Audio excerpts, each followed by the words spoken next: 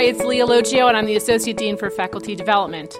Hi, I'm Judy Tung. I'm the chair in the Department of Medicine at the New York Presbyterian Lower Manhattan Hospital. Thanks for joining us, Judy. A few questions we have for you. Tell us about Lower Manhattan. What's it like? So Lower Manhattan Hospital is an urban community hospital, sister to Cornell in the way that the Allen Hospital is sister to Columbia.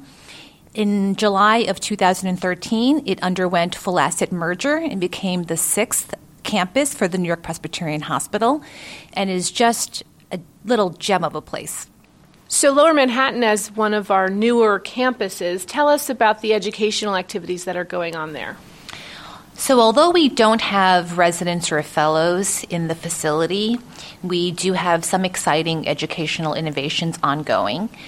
Notably, the primary care clerkship students are regulars in our outpatient facility, and that site is a highly rated part of the rotation. Additionally, we now have sub-interns rotating down at Lower Manhattan in a curriculum created entirely for them. Without the presence of residents, these sub-Is get one-on-one contact with attendings, direct interfaces with the healthcare team, and it too has received the highest of educational ratings thus far. We foresee additional rotations being added to the roster, including a community medicine elective, both inpatient and outpatient, as well as other opportunities that take advantage of our unique patient population and location. Great.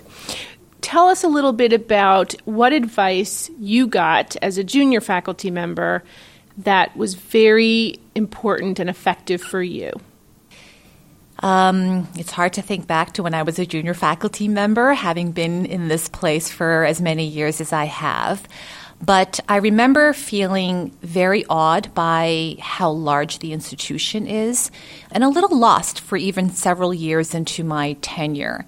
And I would say that the best advice I got was to meet as many senior people who I wanted to grow up to be like, whose paths I can emulate, and whose mentorship I could benefit from in terms of choosing opportunities that are very plentiful around campus to help me to navigate those initial first years. Do you have any particular advice for those faculty members who are at Lower Manhattan Hospital, since it is a sort of a different gem of a place, but different than the larger enterprise here? Yes. Advice that I would give junior faculty members who work at the Lower Manhattan Hospital include thoughtful consideration for how their work should be balanced between the Cornell campus and the Lower Manhattan campus. I do believe that integration amongst their roles between the two campuses is critical to their academic success. And so carving out that specific niche and or being deliberate about the balance of their schedules, I think even early on would poise them well for success. Great. Thank you so much. I guess my last question is, what do you consider to be special about the Weill Cornell environment for faculty? I remember when I started here, I wondered how I would last in any one location for more than 4 years, because my life, of course, was truncated into 3 and 4 year chunks, and it's been 17.